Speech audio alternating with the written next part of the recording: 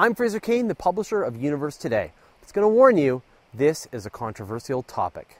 Some people get pretty grumpy when you ask, how many planets are in the solar system? Is it 8, 10, or more? I promise you this, though, we're never going back to 9 planets. Ever. When many of us grew up, there were 9 planets in the solar system. It was like a fixed point in our brains. As kids, memorizing this list was an early rite of passage. Mercury, Venus, Earth, Mars, Jupiter, Saturn, Uranus, Neptune, and Pluto. And then in 2005, Mike Brown discovered Eris, an icy object thought to be about the same size as Pluto, out beyond its orbit. That would bring the total number of planets to 10, right? There's no turning back. Textbooks would need to be changed. In order to settle the dispute, the International Astronomical Union met in 2006 and argued for and against Pluto's planethood.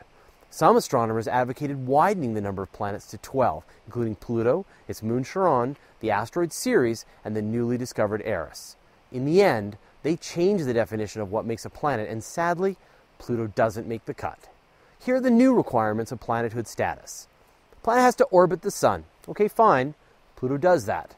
A planet needs enough gravity to pull itself into a sphere. Okay, spherical. Pluto's fine there too. A planet needs to have cleared out its orbit of other objects. Pluto hasn't done that.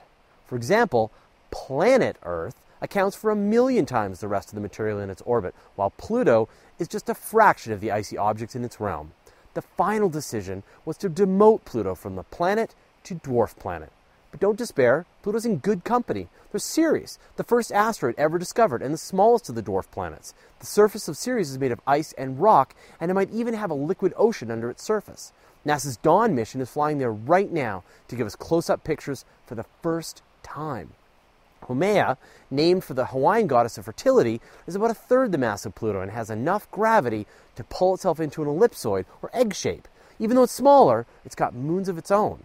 Makemake, a much larger Kuiper-Belt object, has a diameter about 2/3 the size of Pluto. It was discovered in 2005 by Mike Brown and his team. So far, Makemake doesn't seem to have any moons.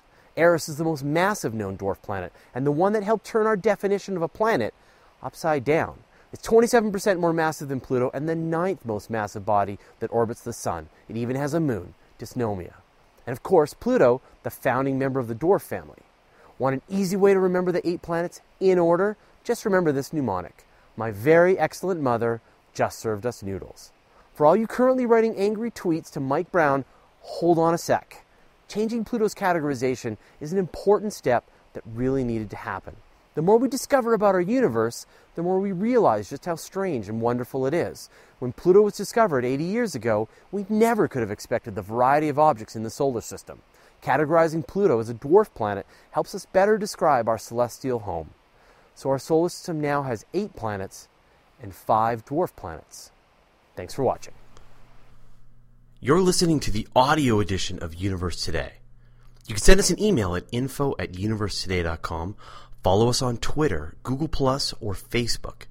And you can see the video version of everything on our YouTube channel.